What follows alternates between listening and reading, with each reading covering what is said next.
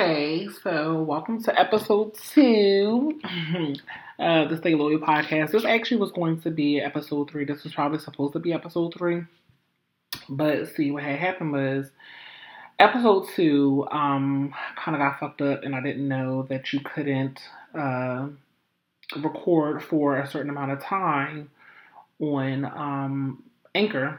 And so episode 2 was recorded like a minute ago, and it actually ended up getting messed up because I didn't know that you only had like a half an hour. So this is actually episode 2 of the podcast. Y'all, it is taking me forever.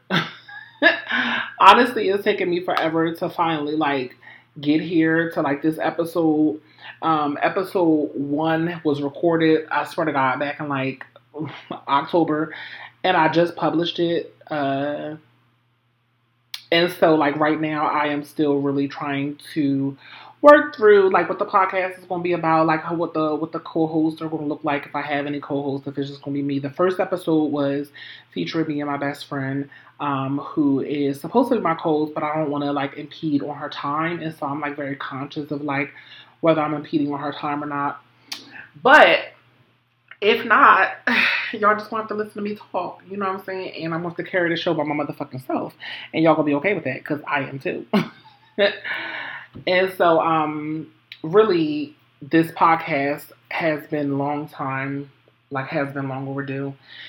And I feel like, too, like, I've been saying that I wanted to podcast, but then a part of me feels like everybody is fucking doing it. And I have a problem with, like, hopping on trends that everybody is doing. I don't know why I feel like that. And I know there's, like, some, you know, like, there's some explanation behind that, because I feel like everybody at some point hops on some type of trend. Duh, why, you know, that's just kind of what that is. But since we are here, I just want to welcome you all to episode 2 of Stay Loyal. And this episode is probably going to be just about, you know, it is now finally we hit the new year. It's 2022. We are about 3 days into 2022, so this episode is probably going to be about my review of my year of 2021. I'm going to give y'all a little New Year's Eve update. We're going to talk about some NFL shit, some Antonio Brown, where my Eagles are, and how I don't want to call them bums, but we're going to talk about a little bit of colorism, inspired by two of my favorite podcasts, or two of my favorite YouTube personality. Well, one of my favorite YouTube personalities. She was actually married, and I just found, or they were together, and I just found out they were divorced. And we're going to talk a little bit about that. I don't really want to give out their names because I feel like, you know, that might be giving a little bit too much, and I don't want to do all that. And then we're going to talk about my feelings about, so there's been this Twitter thing that's been going on with like, there was a Twitter post that I seen with this girl who was talking about how she, you know, told her boyfriend about It's Giving, and so she told her boyfriend about how to use It's Giving. And so we're going to talk about my feelings, you know, about the hetero cis community using lingo from the gay community and where that's at. And so I wish I had like this elaborate like introduction into the show, but I do not. So we're gonna hop right into it. Y'all, my co-host ain't here. She's sick. Like I said, I was trying to figure out what she was going to do, but she's not here right now, so we're just going to hop right into the show. It's just going to be me on this episode, and then hopefully on future episodes, I will either be with her or it'll be a couple episodes by myself, but we are still trying to figure all of that out. And so, 2021 for me was a fucking year. It really did start off, it started off really well. It did. It started off really well. Actually, I'm lying. It started off fucking horrible. I'm sorry. It started off really bad. Emotionally, it started off really bad emotionally. However, like everything else around me was okay. And this year, I was like really hoping that we would get past this whole fucking COVID thing. But apparently, we are still here in 2022, and so we are living through that. But emotionally, it was a really, really, really, really tumultuous year for me, the beginning of 2021. I kind of kept quiet about that shit for like a long time. Only like my immediate family and like my close friends, they really didn't know. But I really held it in. Y'all, I'm a Scorpio, so I don't really like to reveal too much about like how I'm really feeling about things. When it comes to my emotions, and not that I have like this whole idea of like wanting to be like this strong woman and not reveal my emotions. Like that's not what it is. But I really do think a lot of it is that like I was a little ashamed. I feel like sometimes we become like, and I feel like that's okay, right? Like I feel like there's a little shame behind um, things that we perceive as like a loss, I guess, or things that we perceive as like a failure in a sense. And I don't want to say that either, like what happened to me this year had anything to do with failing, but I really did go through a lot of relational changes in work, in friendship, in intimate partnerships. Like 2021 was really an emotional trying time for me, and I lost a lot of like friendships and relationships that I'm used to, and so they either I lost them or I transitioned out of them. I don't want to say that I lost them because I don't want to look at them as like wins or losses, but there were definitely some changes in dynamics, and they affected me, and I held on to that shit. You know what I'm saying? Like my family knew about it. My close friends really did know about it. I really did talk to them about it, and they allowed me they allowed me to work through it emotionally. There was a lot of tears shed. Um, it was a lot of feelings of unworthiness. Not even unworthiness. I'm not going to say I didn't feel worthy. I knew that I was worthy. There was just a lot of feelings of like, I'm not good enough. Like maybe I'm not this. Maybe I should be this. Like there was a lot of feelings of inadequacy. Like I wasn't good enough. Um, and so that was the beginning of 2021. And then everything was okay, but we were still like navigating the pandemic, even like financially. I was still navigating the pandemic when it came down to my work life, right? And so like I was able to maintain two forms of employment. However, I needed those two forms of employment to maintain, um, you know, my living habits. And so 2021 went good. I reconnected with a friend of mine, and we had actually fallen off in 2020. I think either 2019. No. I'm sorry. It was 2019 that we fell off, and then 2020 we kind of reconnected. And we really tried. Like we really did try. I feel like I tried. I feel like she tried, and it it didn't work. We realized that like I realized for myself. I don't know about her, but I realized for myself that I can't continuously be in relationships where I don't feel as though this person is seeing where I'm coming from, or if this person is gaslighting me and not taking accountability for some of the things that they've done. I have a really big problem with that. I think that's a trigger for me. And so I had just transitioned out of an intimate relationship that was similar to that, and then I transitioned back into this friendship that I transferred out of. And then I felt like she was kind of doing the same things, and so I kind of got triggered from that. And so that relationship had to end, right? And then finally, at the end of 2021, I lost one of my jobs. And I lost one of my jobs because I decided that I wanted to take a stand and care for my mother who had just had surgery. And so that relationship ended. That one didn't hurt me so much only because I felt like I needed to take some time to myself. I was working like 80 hours a week almost. And so I really wasn't like too hurt by that because I did feel like I needed the time to myself. But still in all, there's a feeling of like there's a feeling of loss there, right? Like there's a feeling of like maybe I lost something, maybe I wasn't good enough. And then I had to reevaluate. I was evaluating myself because I'm a person who constantly critiques myself. And I don't think that that's necessarily a good thing, but I do think it's a good thing in certain ways, right? And so I'm critiquing whether I'm good enough, like, what is this about these jobs that I continuously, like, why do I continuously get, terminated from jobs? Because I've been terminated a lot of times. And so all of these things have played a part into this theme of me, like, losing relationships, right? Relationships, or I won't say losing relationships. I'll change that.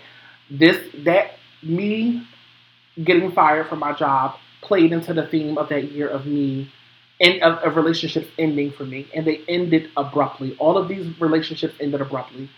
Some of them I triggered for them to end romantically, and then some of them I didn't trigger, which was one of my friendships, and my Well, I can't say that I didn't trigger any of them because I did. I did trigger them to end, but I don't feel like I was necessarily at fault for them ending. Even in a romantic relationship, I felt like I was at fault for that. But I do feel like I played a part in causing the chaos that surrounded it ending, right? And I don't know whether I talked about this in episode 1, but if I did, y'all forgive me. I'm still working through like this is all just my year in review. So if I talked about it on the last episode, that's because on my first episode, that's because I was actually going through it at that time or still working through it at that time. Now I'm just talking about my year in review and how that played into my year in my 2021 in review. And so, yeah, and so basically the relationship ending at that job, it felt much like it was this reoccurring theme of things ending abruptly. And I've worked through the fact that I don't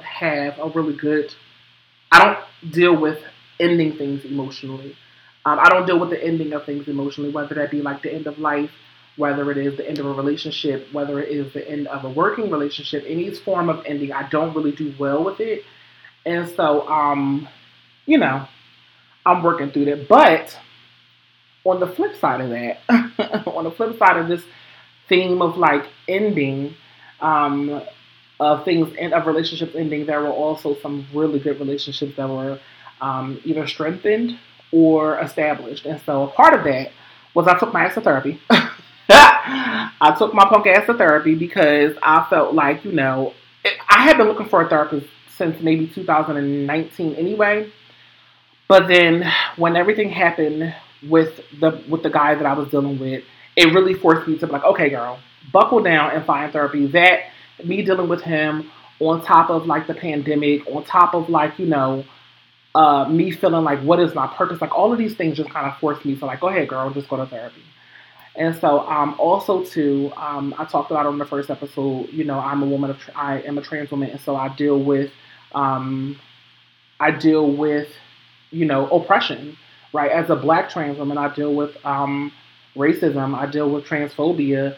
I am a heavyset woman, so I deal with fat phobia. I'm a fat girl, so I deal with that. I'm dark skinned. I deal with colorism, and so all of these things kind of played into me going to therapy, and I just kind of wanted to give it a try, right? And so I entered into therapy, and I actually entered into therapy through the community center that I go to, or it's like the health clinic that I go to in Philadelphia. And so they gave me some referrals, and I kind of, called some people and just try to get set up for therapy.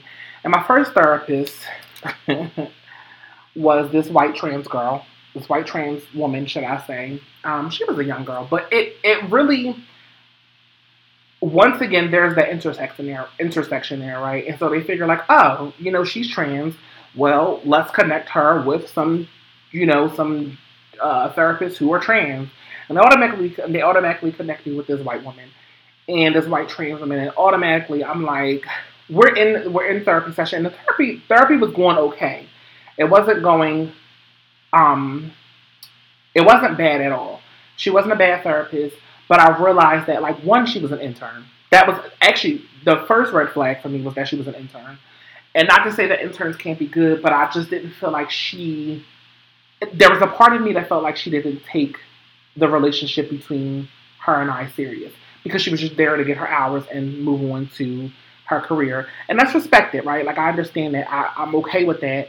And then I feel like you get what you pay for. It was $35 a session, and she was just sitting there telling me how human I was. And I'm like, bitch, I know I'm human. And so, I know that I'm human. Thank you for telling me. But, baby girl, you're not getting me down to the nitty gritty. I need some exercises. I need some work, some homework to do. I need you to send me home with some tools, something. And it just wasn't clicking, right? And so, there's that intersectional, there's that intersectional complication that plays into building relationships, because they automatically think because I'm trans that they can connect me to this white woman who's also trans and think that we're going to have the same experiences. And I'm like, well, what the fuck does this say to me as a Black person? What does this say to, how can she speak to me in any of these ways, right? And she's still an intern. And so that didn't work either. And so, I went to a couple sessions where I was really excited, and it was cool and all, but it just wasn't working. So that relationship ended too.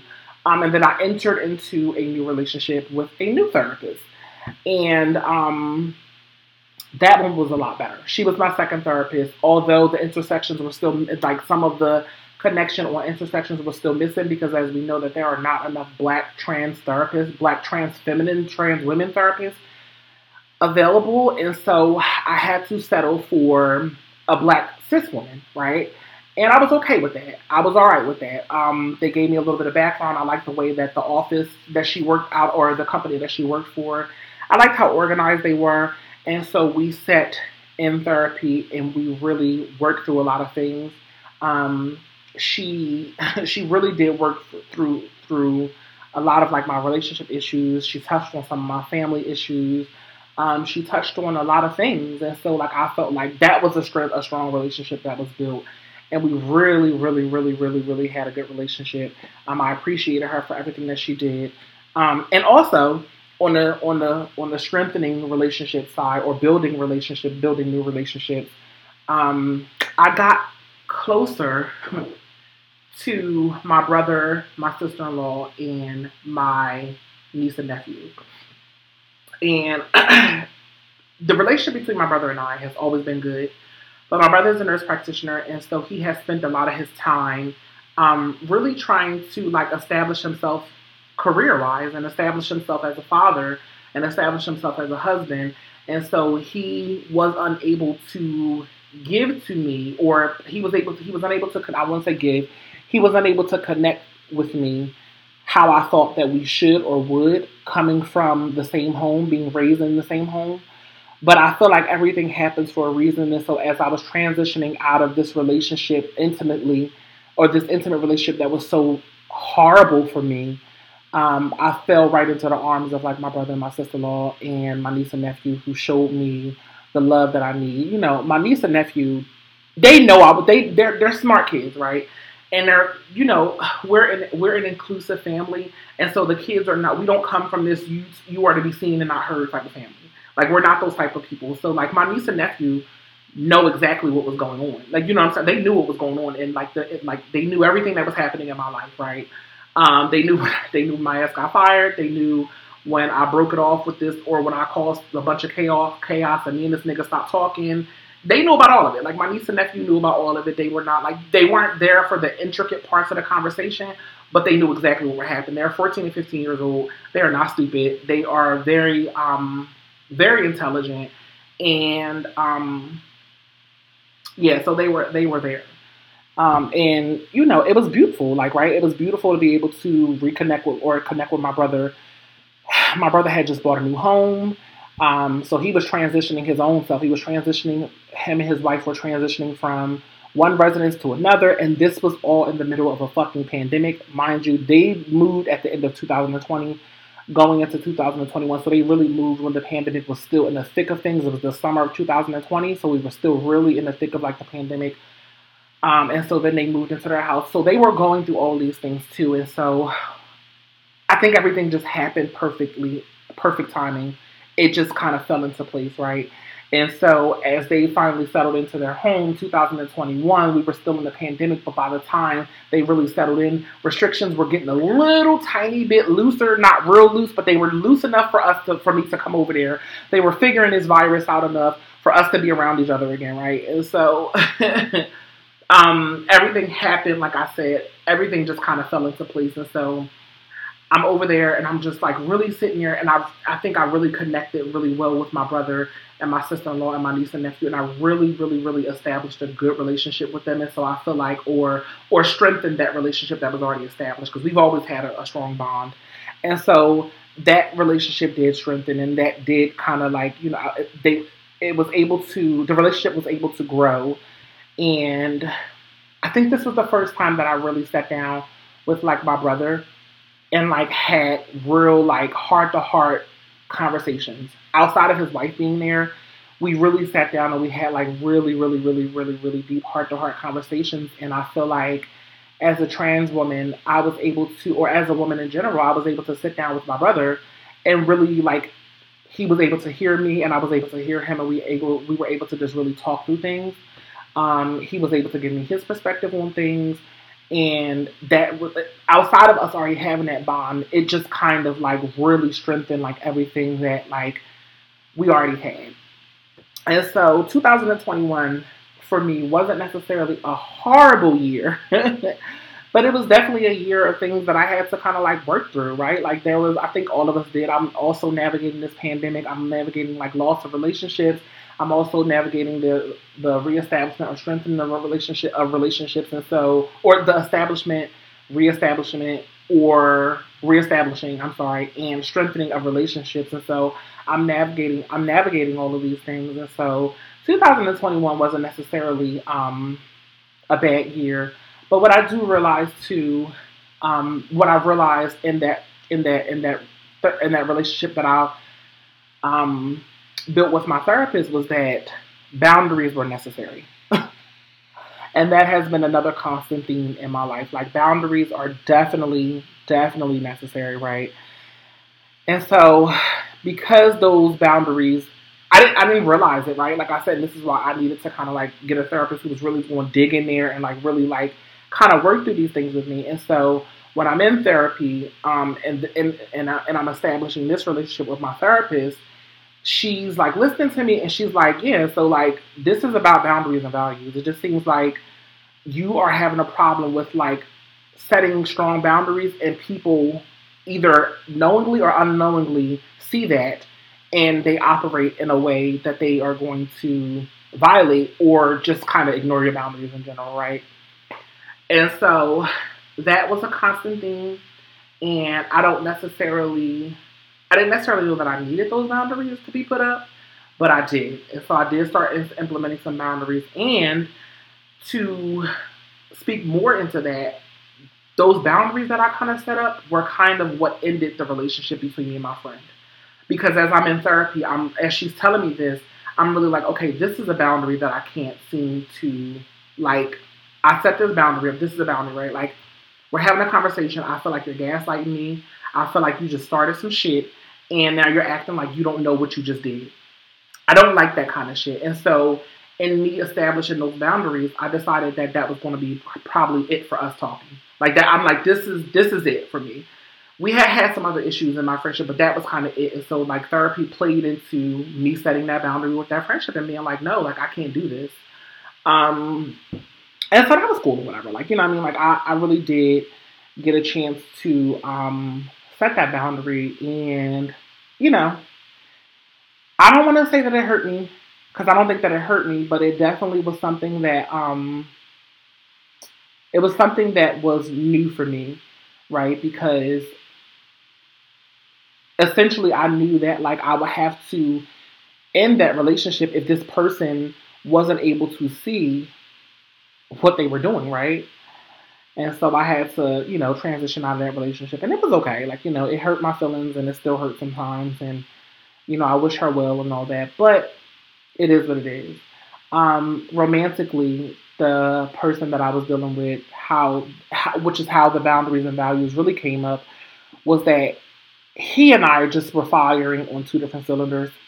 Um, I allowed myself to enter into this relationship with this man, and it just was the most unhealthy shit that I could ever think of. I think that out of all the relationships that I ever been in, that was probably the most unhealthy. Like it was there. I only had about 4 like long-lasting relationships. This one here was probably the most unhealthy, chaotic fucking relationship that I've ever entered into, like knowingly, right? And so, child, he was still on the DL, and I was trying to pull him to the side of like not living on the DL, and he was not trying to hear it. Heck, he wasn't trying to hear it, but he still wanted to exploit me sexually for what he could, right? And so originally the relationship wasn't supposed to be the way it was. We met on some, one and done type shit, right? Real shit. We met on some one and done type shit. You know what I mean? Like we were supposed to do our little 1-2 and then get the fuck on about our business. That was how it was supposed to go. He ended up coming back around. Somehow he found me, and then we ended up finding each other. And this happened in 2000 and, I want to say this happened in 2017 was when we first met. This happened in 2017, and this shit went all the way up until 2021. And so it was long. It was just extended. It was way, way, way. The relationship was past its due date. I ended up finding out that he had a girlfriend, and so by the time that I found out, because niggas, he wasn't going to tell me. I had to fucking ask him because he wasn't going to say shit. And so I ended up asking him. He was, I guess he was, nice enough to tell me the truth. And so we had talked about ending it then. We had talked about ending the relationship then, right? And we did the final night that we were together. Like, we kind of like just decided like, well, like, we can't do this. You had said you got a girlfriend. I don't want to be, a part of that. And he just was like, I don't want to hurt her, whatever the case would be. Cool. Say no more. Let's end it, right? But y'all know who our niggas is. And so y'all know when niggas will bend the block in a minute. And so when I hear all this shit about, men move on and all this stuff, no, they don't. No, they don't. Niggas don't move on. And so, he bent the block. I don't know whether y'all heard the pause or not. But anyway. So back to what I was saying. That nigga bent the block, whatever the case may be. And he came back around and he gave it like, this was all in 2017, so he gave it like a month, and then he finally came back around, and he was like, yo, like, it's not easy for me to be, like, away from you, like, it's hard for me to be away from you and all this other shit, and my gullible, goofy ass was like, oh, well, it's not easy for me to be away from you either, and all this other shit, and so we didn't reconnect right then and there, because I kind of was, like, still holding on to things. I think he kind of hit me up again, and I kind of was like, okay, cool, so, like, we jump back in the sack, whatever the case may be, so we back on our bullshit, whatever. And so that shit turned into us doing this shit for 4 years, almost close to 4 years, right? And that shit fucking hurt when it ended. It hurt when it ended, and I'll get into I'll probably talk about another episode of how it all ended and all that other shit, but I don't feel like doing that shit right now. And so, but that was the ending of that relationship, and that shit was a lot. And so, my 2021, like I said, it wasn't a good year or it wasn't a bad year. It was kind of, I think for me, it wasn't what I wanted, but it wasn't horrible. I know that my 2022 needs to be much better now that I have, now that I am not working at one job. I'm still working. I always had 2 forms of employment. So I'm still working another job, which I don't care for either. And I'll probably talk about that in another episode too. But I'm looking to enter into a role where I am working more with the LGBTQ community, because that is a part of my, I will say that that's a part of that is a part of the career path that I want to take up, right? I talked about earlier how there weren't enough Black trans therapists who are available. I want to change that by being a Black trans therapist who's available, right? I know I'm just one person, but hopefully, there'll be, an influx of us, so that way there are more. But I do know that I am trying to really connect with my community, one, as a Black woman, as a Black trans woman, and as a, Black person in general. And so I do hope that I can make that transition from, working the jobs that I'm working now and working in the mental health, the mental and behavioral health and developmental health field, and then work more with the community, the trans and gay and lesbian Black community. That's what I hope to do, or just the community in general, just to kind of get my feet wet. So that's the direction that I want to go in for 2022. I do want a career change. Although 2021 was pretty much it wasn't extremely bad, but it was emotionally bad. I do want 2022 to be significantly better.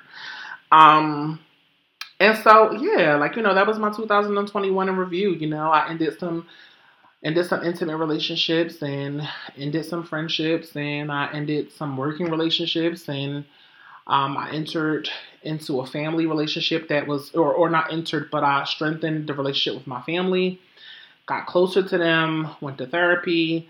So 2021 was a mixture. It was a mixture of things. There was some ups and downs emotionally, but I'm here, right? And so I can't be too mad at that shit, right? I can't be too mad at how 2021 is going or how 2021 went. But speaking of 2021 in my year review, we can get into some shit some fun shit, some some leisure activities that I enjoy, and that is motherfucking football. And so my 2021 Eagles, I am a Philadelphia Eagles fan. As y'all heard on the first podcast, I am a Jersey girl, specifically from Camden. So I'm right across the water from them birds, whatever it is. So, kind of everybody in the surrounding area, since Jersey doesn't necessarily have a football team, we are either, how Jersey is split up, we are either Philadelphia Eagles fans, where you either enter into Philadelphia Eagle Nation, which is like South Jersey, the Philadelphia metropolitan area, or you are going to be a Giants fan once you start going up to North Jersey, right? That's how the state is split up. And then you got everybody else is whoever the fuck they are. And so this year, my Eagles, man, they have really been up and fucking down, right? Like me. they have been a fucking roller coaster ride of games, and I am really rooting for Jalen Hurts, and I really will keep rooting for him because I really do like the fact that we do have a black quarterback. He reminds me a lot of Michael Vick mixed with I want to say Russell Wilson, and I kind of see Kyler Murray is who I would like for him to be because Kyler Murray is fucking awesome. Kyler Murray is an excellent quarterback. His arm is fucking strong as hell, and I really do feel like that's who Jalen Hurts can be. But I feel like Jalen Hurts just doesn't have the accuracy that I want him to have, and that kind of worries me a little bit. And I don't necessarily. But at the same time, I don't necessarily want him to not be the quarterback, right? I don't want him to go anywhere because I feel like he is still developing. He's still new. I think Jalen Hurts this is his second year in NFL. This is his first year as a starter. And so I am not necessarily throw the towel in with him. I don't think he's a horrible quarterback. I'm not oh no, get rid of him, this, that, and the third. I realize that the Eagles are still in a building process, and so they really are trying to build their team. But the Eagles have, they're not really good at they don't appear to be really good at drafting people and kind of building a team around people, and it just really shows sometimes when some of these draft picks come in and then you realize that they lost out on one of these bomb ass picks who go to another team, and they end up having this fucking breathtakingly good career, and I can't think of his name right now, but every time I think about what is his name? Fuck y'all, it's driving me crazy. His receiver for the Seattle Seahawks, and I know y'all can't hear me talk to myself right now, but if y'all hear this episode, y'all will be able to tell me. I'm gonna work through it right now. But the Eagles had a chance to draft him. I'll never forget that, and they ended up going with JJ Arcega-Whiteside, and that shit was a bust. And so we had a chance to draft this fucking receiver who is over in Seattle fucking shit up, right? This nigga's got all these fucking receiving yards. He's doing really well, and we had a chance to get him. And for some reason, somehow, the Eagles decided that they wanted to go with Arcega-Whiteside, right? And that shit was just what the fuck was y'all thinking? And I think a part of it had to do with the fact that this receiver, I cannot think of his name. It is killing me for 1 minute, y'all. I'm going to have to Google this shit because the shit is disturbing me. And I'm going to have to find out what the fuck his name is. Because if I do not, it is going to pain me to continuously call this man the receiver. What I was saying, what his name is. DK Metcalf. There we go. DK Metcalf. So they had a chance to draft DK Metcalf. I think it was in the 2020 draft. And they didn't draft him. From what I understand, I think DK had some kind of he had either some injury issues or he had some personal issues that they kind of weren't really fucking with. And so they went the other way. But let me tell you something. These niggas went out if y'all remember the year that we got to the Super Bowl, we didn't win that year, but when McNabb was there, we went to the Super Bowl and they went out and they got motherfucking, why are these names leaving me, y'all? But, Terrell Owens. They went out and got Terrell Owens, right? And we all know Terrell Owens was a problem child, right? But we can't lie, but make no mistake about it, Terrell Owens was a fucking bomb-ass receiver, right? Like, he was a bomb-ass receiver, and I'm not going to say had it not been for him, but he was really one of the reasons why we actually made it to the Super Bowl that year, right? Like, he was one of the years that we made it to that Super Bowl. So I say all this to say that the Eagles they're not strangers to having problem children or problem players in the locker room, right? So for me, I'm like, yo, like, if we want to have a problem child in the locker room, at least let this nigga be good, right? Like, if he gonna be a problem child, at least let this motherfucker be good at what he do. And so I feel like if we was gonna go for DK Metcalf, yeah, he might have been a problem child, quote, air quote, you know, I don't like to use problem child when it comes to black men or black people. But if you want to use that, if we want to say that, at least we know this motherfucker is good, right? Now, I don't know what's going on with him in Seattle, but I don't know him to have those same issues that he had. Mind you, DK Metcalf is he's a child, right? He's young. And so, of course, he's going to have, like, some issues. You know, I feel like, which I feel like a lot of young players do. They have, like, some personal issues, whatever case may be. And we can get into the whole domestic violence situation and all that shit that the NFL has as a whole. Not that DK Metcalf is a part of that, and that was his issue, because I don't think it was. But the Eagles and the NFL in general are not strangers to having fucking problem children in their locker rooms. So listen, if you're going to go and get a problem child, at least let this nigga be good at what he do. I just feel like, yeah, we had our Arthur Whiteside, but on the flip side of that shit, if motherfucking, DK Metcalf is looking better, nigga, let's take that chance with him, right? Like, let's take that. That's how I feel. Like, that's just how I feel, right? Like, that's my perspective of it. Like, let's take that chance. He's a rookie. He gonna get like a little something light. You ain't gonna spend too much money, although he was at the top pick, so you gonna spend more than you would. But if you don't like him, kind of work that out. They've done it before, right? So we end up with Arthur Whiteside, and that is what it is, right? And it's cool. And so the Eagles do have like a murky history with being able to draft good players. They don't really do too well with like drafting. And I don't know what the fuck they be doing when it comes down to the trade market, because I feel like sometimes the trades that I feel like are available, I'm like, how are y'all working this out? We can talk about the cap space and all that other shit, but them niggas got the money, and I think they should go for what they want to go for. But I feel like the Eagles do patchwork. They do just enough to keep their fans quiet and coming back, right? And so, we are 2016 was the last time they won a Super Bowl, so we were 4 years, 16, 17, 18, 19, 20. Yeah, 21. So we about 4 or 5 years out of winning the Super Bowl. But that year that we won, we had a bomb-ass team, right? And so I feel like, it was a solid team, and I feel like in order for you to win Super Bowls, you need a solid-ass team. And I sometimes don't feel like the Eagles are necessarily interested in drafting a real solid team and really going out and aggressively getting what they want, and even taking chances on people that they deem as problems in the locker room, right? And so they end up with these teams that are kind of like patchwork. You know what I mean? Like, they good, but not good enough, but they're good enough just to keep the fans in the seats and to keep us, like, out of having a losing record besides last year. Because last year, we were fucking horrible. We had a horrible, horrible season in 2020. It was a really bad season, but, it was a lot of shit going on. It was a lot of shit going on. So, I can kind of be, like, grateful that, like, we are now standing at 9-7.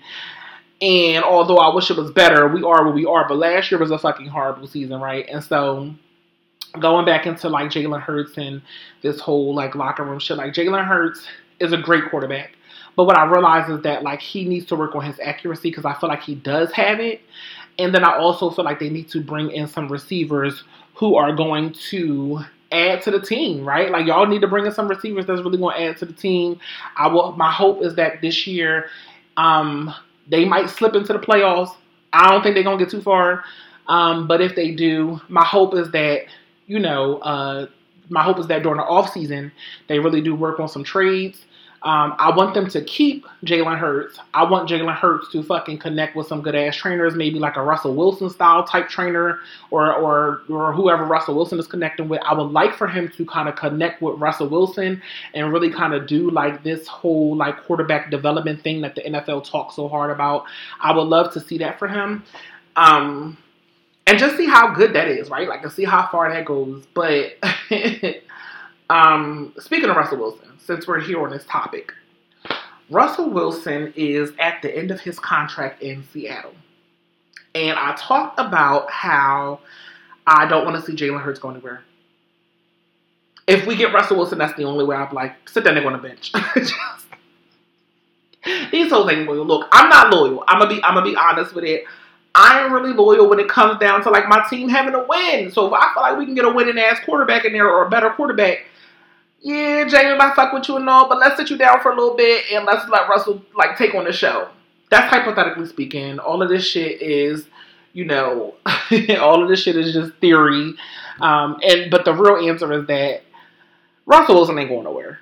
Like Russell Wilson has established this long ass career inside of Seattle, and the likelihood of him leaving, that would kind of be to me like the Patriots letting go of Tom Brady, right? And we know eventually they did, but it took them a very long time to let go of Tom Brady. And look, they let go of Tom Brady. And this motherfucker's in Tampa heading to another Super Bowl number 2. I think he's a cheater, another story, but we'll go there at another time. But back to what to stay on task, I just really don't see Russell Wilson really going anywhere. I think Seattle has locked in too much time for him. I think that he's established an entire fan base out there. He's established some organizations. I think Seattle is his home. It doesn't look like, to me, it wouldn't be the smart option to let him go. I'm not sure who the Seahawks have in their back pocket when it comes down to them, having a quarterback that they're developing. But I don't see nobody being better than a Russell Wilson on their roster, right? And so we talking about reestablishing a whole quarterback. So unless they can trade and get something good for him, I don't see them really like letting go of Russell Wilson. And I really wanted to think about like him coming to the Eagles, but that's all hopeful thinking, y'all. Like all of this shit is the wishful thinking, and these are things that I want to happen, but more than likely, that shit ain't happening. I think Russ gonna stay where he at. I think Jalen is probably gonna stay the quarterback of the Eagles, and I'm okay with that, right? Like I'm okay with that. I really do want to see Jalen Hurts establish himself, though, right? I really want to see him establish himself, and I might be a little biased because he's so he's cute as a button. Like Jalen Hurts is so beautiful, like he's so gorgeous, and I just like the way his style of play. I like the way he's mobile in the pocket. He's quick, and then I'm a lady, so I do like to look at him and whatever because he is a cutie.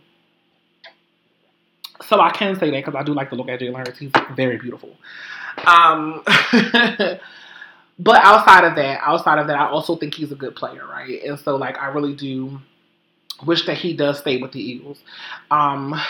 Sticking on the theme of football, this is the last week. I think this is week 17 in football, and we're going into week 18, right? So we are coming off of week 17, and if anybody watch football around the league, we see this complete meltdown of Antonio Brown, right? Like, what the fuck is going on with Antonio Brown? Like, what? Like, I think that's the questions that everybody have. Like, what is going on with Antonio, right? Like, what is happening with him? Like, why is he doing these things, right?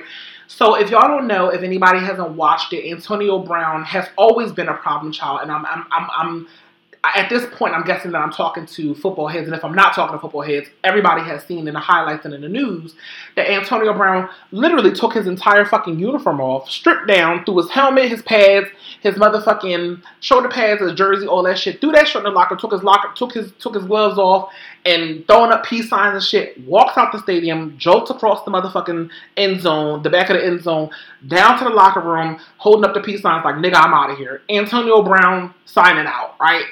Nigga dropped the microphone in the middle of the stadium, right? But Antonio Brown has had this problem for a very long time, right? Like, he's had this problem. He has been known as the problem, like I said about those problem children. Antonio Brown has really been a problem for a lot of locker rooms, right? He's had a lot of like trouble within his personal life, but he's also had trouble with these teams, right?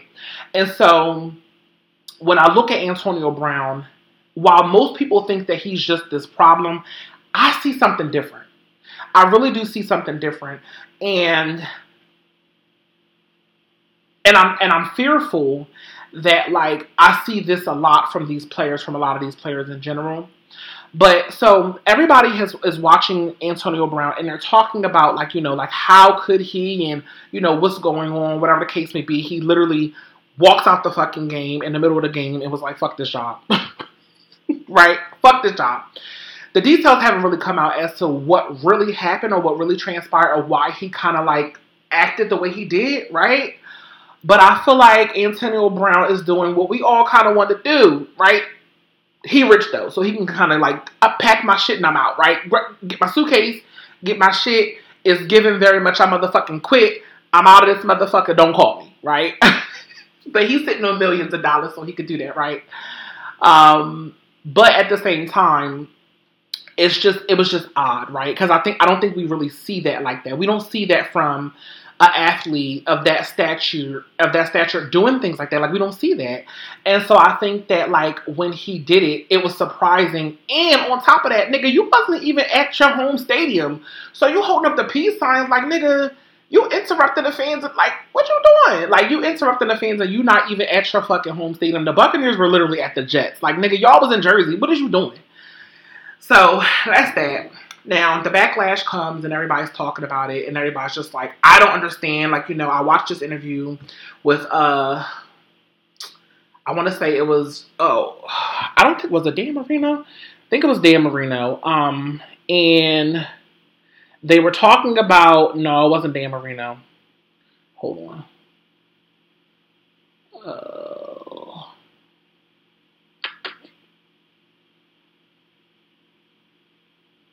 I'm so mad, y'all. Anyway, I can't think of what his name is, but I watched the interview, and everybody is talking about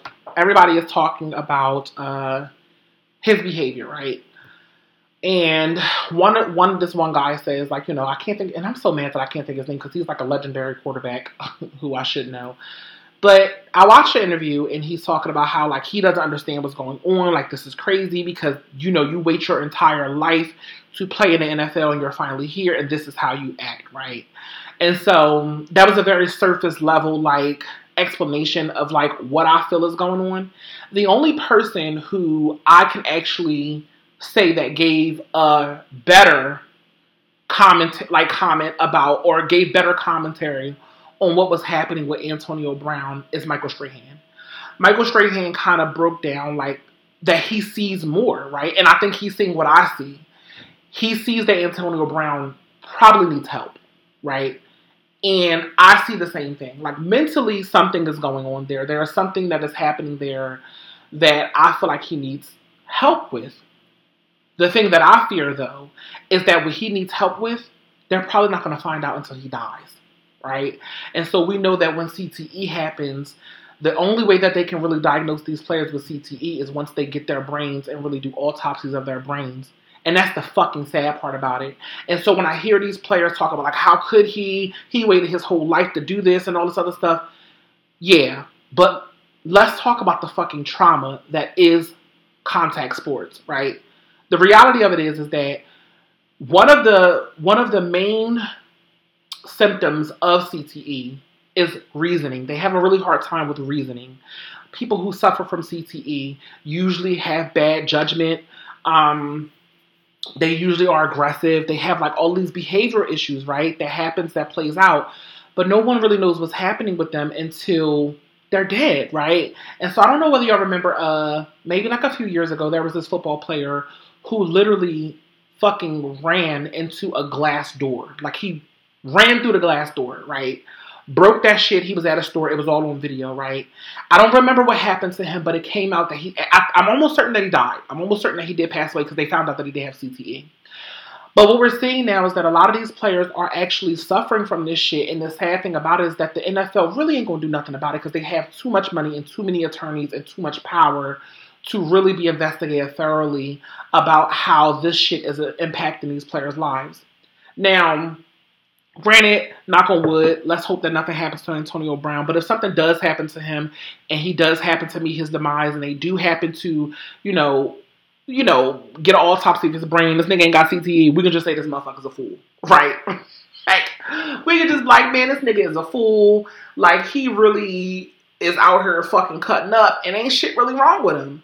But I just don't see that, yo. Like, Antonio Brown be bugging, my nigga. Like, he be bugging, and this ain't something that this ain't new. Like, this is something that Antonio Brown has been doing for a minute, right?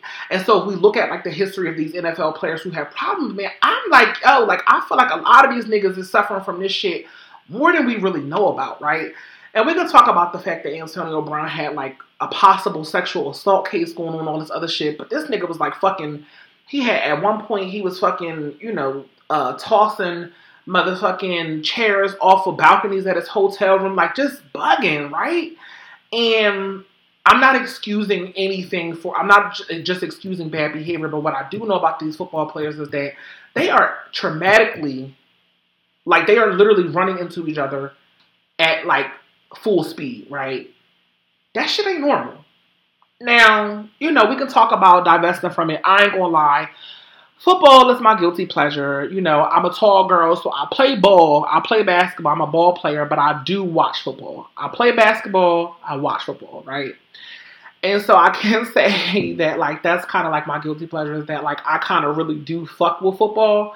But I know, like, when I'm looking at it sometimes, I'm like, shit, like, this shit is so aggressive. Like, it's so hard, right? It's so hardcore. Like, I shared this post not too long ago. Matter of fact, it was just today on Twitter. And it was against Michigan State. And I should have wrote all this shit down, y'all.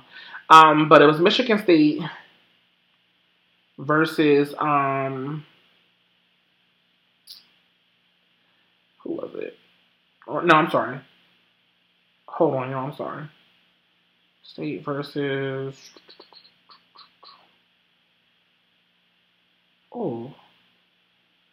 North Carolina? Was it North Carolina? Hold on. Sorry, I'm trying to figure this shit out. Okay, give me a minute. So it was,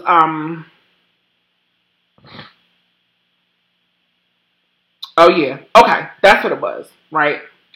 It was the Outback Bowl, and it was Michigan State versus South Carolina, right? And, as I'm watching the game, I had watched a little clip of it on, sorry, y'all. I had watched a little clip of it on Twitter. And so the referees had fucked up this call, whatever the case may be. But fast forwarding, they line up. The call was fucked up. Michigan State got the ball, even though they shouldn't have. Boom. They hand the ball off. Boom, was a running play. One of their linebackers ran smack dab into this nigga, yo. Like, knocked his helmet off and everything. Fuck, leveled this nigga, yo. Like, I mean, almost sent this nigga into the stadiums. Almost sent this motherfucker into the stands. That's how hard he hit him, right? And as I'm watching it, I'm just like, like, this is football, but I'm uncomfortable as fuck, right? Because the reality of it is, as I'm watching all of this shit that goes on with Antonio Brown, I know that these are things right here that might cause for him to act the way that he does, because that impact from body to body, that shit ain't normal. And I love to see it because I'm a football head. That's what I like. But that shit is sad. It's dangerous, right? It's dangerous. And then we can get into the love that, America or the United States has with violence and violent sports as a whole. And we'll get into that on another episode because I am very critical of that as well. But I really do think that, like, we see these players in this state of the beginning stages of, like, CTE, and then their lives spiral out of control, and they don't know how to reason, their judgment is messed up, and then finally they die, and now we're sitting here like, oh, it was CTE, right? from all the concussions and all of the things that they had, even outside of the concussions, just the impact in general, right? Just being a problem. And so I do worry about Antonio Brown because of that. And I hope that he gets everything that he needs. And I really do hope that, like, you know, he is okay in a sense, right? And if he is okay, then that nigga's just a fucking fool. Like I said, like, if he alright, it's like, nigga, you a fool. And that's just, it is what it is, right? So I just wanted to briefly talk about that, you know what I mean, give y'all a little glimpse into, like, you know, some fun shit, because I feel like I talked about all this heavy shit, and, like, I kind of, listen to me talking about fun shit as I'm talking about somebody who might be dying from CTE, right? Nah, but, like, football, you know, football is some fun shit, like, that's some lighthearted shit, you know what I mean, some sports shit, and, you know, I fuck with it. And then I wanted to roll into outside of football, since I wanted to get into a little bit of, like, a little bit of dating, I guess, right? Like a little bit of dating and what I see from like the dating world.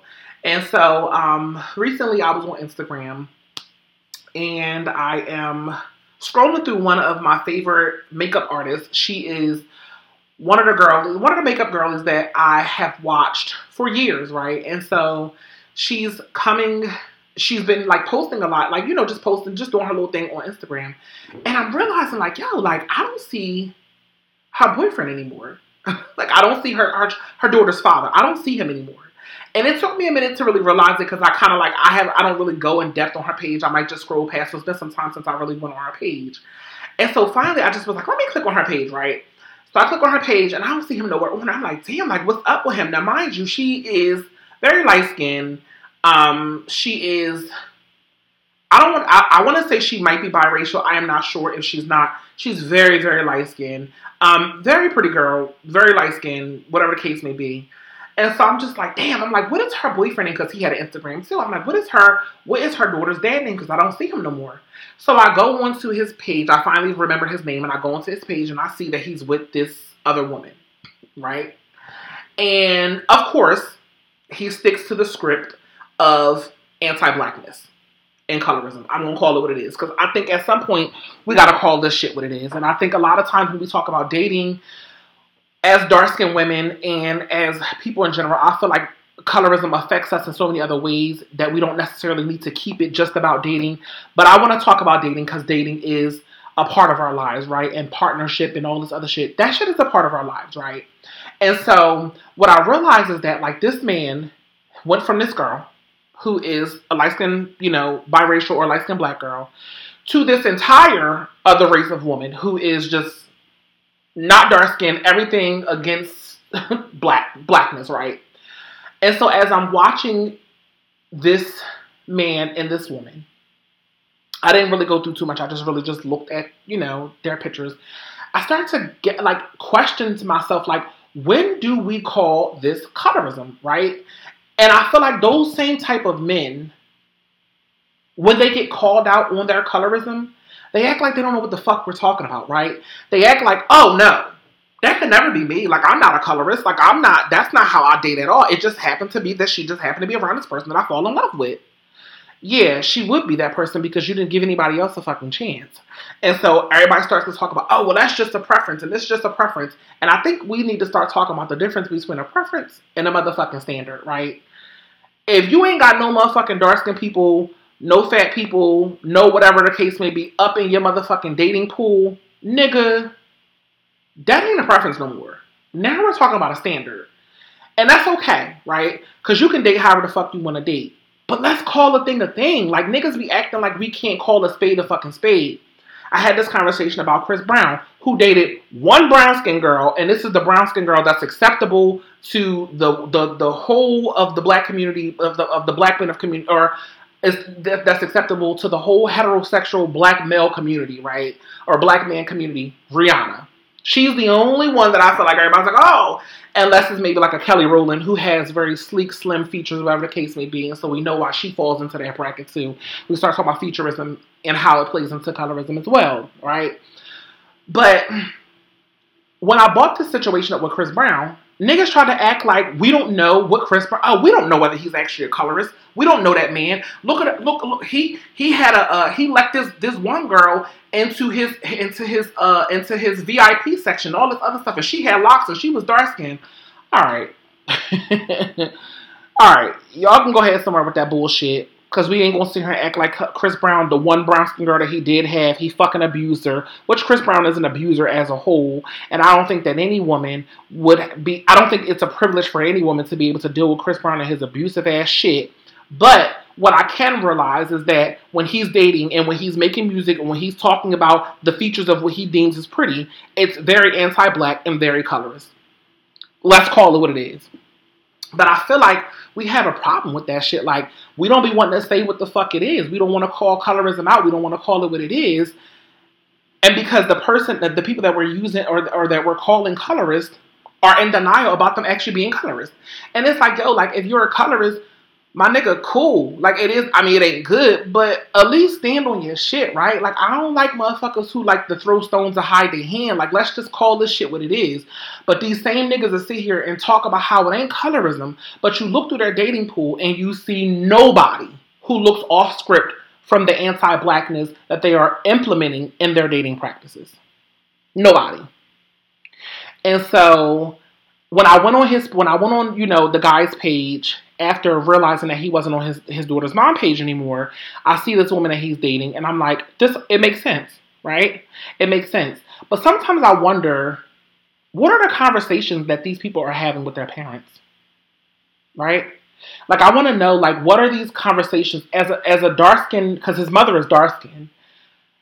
What is his mom saying? Like, what does she have to say about that? Like, I'm really interested to know, like, what his mother is saying. And also, like, I don't know whether his father's in the picture, but, like, what is his father saying? Like, what are y'all saying about your son and his dating practice? What are y'all saying about y'all family and their dating practices? Are y'all okay in it? Now, granted, we know that colorism is deep in the community, in the black community. So I wouldn't be surprised if they somehow, in some way, aided in him and indulging in colorism. I ain't gonna put that on them, but that's just what I think. Right? And so, you know, it just, as I'm going through their profiles, whatever case, I didn't go through, I just kind of looked at the pictures and was like, oh shit, like they not together. Didn't know. Go through the comments, apparently everybody else is surprised too. Like, oh shit, like, we ain't even know. And so for me, my mind goes, I guess Ray was too black. I didn't mean to say her name. I'm gonna try to edit that out. But, you know, I guess she was too black. And so, you know, he had to go and, you know, find himself somebody who ain't black at all. That's that, y'all. And so, you know, it just kind of like, you know, just kind of threw me by shock. And it is what it is, you know what I mean, right? You can date who you want to date. You ain't really got to date motherfuckers who you don't find attractive, whatever the case may be. And I wouldn't dare want a dark-skinned person or a dark-skinned woman to date someone who really isn't interested in them, right? Because I know as a trans woman exactly how it feels to be fetishized and how it feels to be objectified, and this person not really fuck with you like that, right? And so I know how that feels as a trans woman, and I would never want anybody else to experience that. And so I'm not really upset about the fact that these niggas ain't dating dark-skinned women. Because if you ain't gonna do nothing but mistreat them, and we know that niggas mistreat motherfuckers in general, but if you gonna fucking, you know, do you and mistreat her, and you only, like, you know, dating dark-skinned women because you feel like you want to check off your boxes, or you feel like, you know, dark-skinned women can go through more shit with you and all this other stuff. Nah, I don't need you to really date dark-skinned women anyway, so maybe it is a good thing that you're not dating them, and I don't want nobody to ever be in a relationship where they're fucking with somebody who ain't really fucking with them like that, right? And so I think that people should really date who they get the most love from. It just troubles me sometimes when I see that dark-skinned women are not as loved on as I think that they as we should be. But that's another story, y'all. And so, speaking of fetishization and objectifying and trans women, that brings me to, you know, and colorism and all that other shit, that brings me to my next and final point, right? So, I get on the internet this morning. You know, I wake up, brush my teeth, do my little stretches, whatever the case may be. Boom, log on Twitter. And this girl, she logged on. I logged on Twitter, and you know, I think she must have shared the post. I'm actually going to read the post that she shared, and she shared this post, and not that, like, or she tweeted this, And this is something that has actually been on my mind for a minute, but I guess I think I did verbalize it. I verbalized it a while ago on my Facebook page. I'm still new to kind of like operating Twitter the way I want to, but like, so I do a lot of my talking on Twitter, on Facebook. And so she tweets and she's like, so I was explaining to my boyfriend last night, what it's giving means. And she said, and he woke up just now out of his sleep saying he woke up. Oh, and he woke up just now saying, this sleep is giving. I said, what is it giving? He said, it's just giving, isn't it? And it's just giving, isn't it? The girls that get it is the girls that get it, and the girls that don't. Okay, sir. Right. And that was her tweet, right? And so I laughed at it because it was funny. But as I sat on it a little while longer, it made me think about how the cis hetero community extracts everything that they want from the queer community with really wanting no association with us, right? And so I think about, there was a few things that popped into my mind. These same people will, because if you know anything about queer language, it's giving the shade, oh yes, Miss Mamas, all that other stuff, like all of that shit comes from the queer community. There's an entire dictionary of like queer language, black queer language to be specific, not just the LGBT, black LGBTQ people are the fucking culture. So let's be very clear about that, right? And so, there's a whole dictionary out there that talks about like, queer language, black queer language, and I'll talk about it and I'll tag it in another episode. But it's something that I also want to get into as well. But as I'm reading this, it makes me, like I said, it just made me think about all the language that they extract from us, how much the black queer community, the black gay community influences so much of, so much culture, right, in the black community. But these same people really want nothing to do with us, right? And so I had shared her post, and I said that. I'm like, it's mighty funny how, like, y'all are taking this language from the black queer community and y'all are implementing it into the cis hetero community. But at the end of the day, when it comes down for y'all to stand behind us and rally behind us when we need y'all support, y'all motherfuckers are silent, right? Even down to the point where we need them to be. It's even down to the point where when it's motherfuckers that we deal with, right? And so I ain't gonna lie, a part of me took this post personal, right?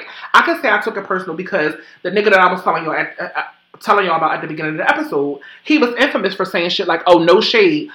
Oh, okay, my nigga. So you want to use no shade, you want to use the language and all this other stuff, but you don't really want no public association with the community at all. You don't even want your motherfucking family to know that you fuck with trans women. You don't want nobody to know nothing about trans women at all. But it's okay for you to use our language and extract from us what you can, all that you can, with hiding us and still being able to hide us in the same breath, right? It's giving very much cultural appropriation and erasure, right? Because if we think about how white people do the shit that they do and how they literally wear black culture as a fucking mask. They wear it as a garment. And when they're ready to take it off, they do. When they want to disassociate from black people, they do and they can. Right? Think about the Post Malones who came into the game, who started off all hip hop and he was making all this motherfucking rap music and his motherfucking ass squeezed right into that pop lane so he can get that money. So he started off with this motherfucking, this being so down with the culture, and then he threw that shit to the side when he wanted to and made the money that he really wanted to make, right? And so I think about all of those things when I hear the cis hetero community use the language from the black queer community and want nothing to do with us. I think about Tamar Braxton and how her homophobic shit came up out of her ass on Instagram a couple years ago. But you look at her and she running around hallelujah and yes honey and all this other stuff, taking all this language from the black queer community, but being homophobic at the same fucking time. And so for me, when I said that, everybody act there's a couple people in there who act like they didn't know what the fuck I was talking about. But, thankfully, people was like, yeah, nah, we see exactly what you're saying. And so for me, I guess the question is like, when does it become cultural appropriation, right? Or is that too gatekeepy? Like, is it appropriate for me to say like, yo, like, it's not fair? And I'm not saying that the language shouldn't be used at all. But at least if it's going to be used, at least let it be used by somebody who's an accomplice to the community, who really fuck with the community like that. We got these motherfuckers using our lingo who won't even fuck with us. They don't even want to be around us. Prime example, the DL nigga that I was fucking with. I don't mean no shade to you, no shade to you. Nigga, fuck out of here. Get the fuck out of here. You don't even want motherfuckers to know that you like trans women. Go ahead somewhere. Any way that you can, you keeping trans women in the motherfucking closet and you hiding them while all still trying to extract whatever you can from our community, whether it be language, dick, or ass. All you trying to do is come around and take. And so, it could be a little personal for me, right? She shared that tweet. I could have took that shit a little personal. I could be a little bitter. It is what it is, right?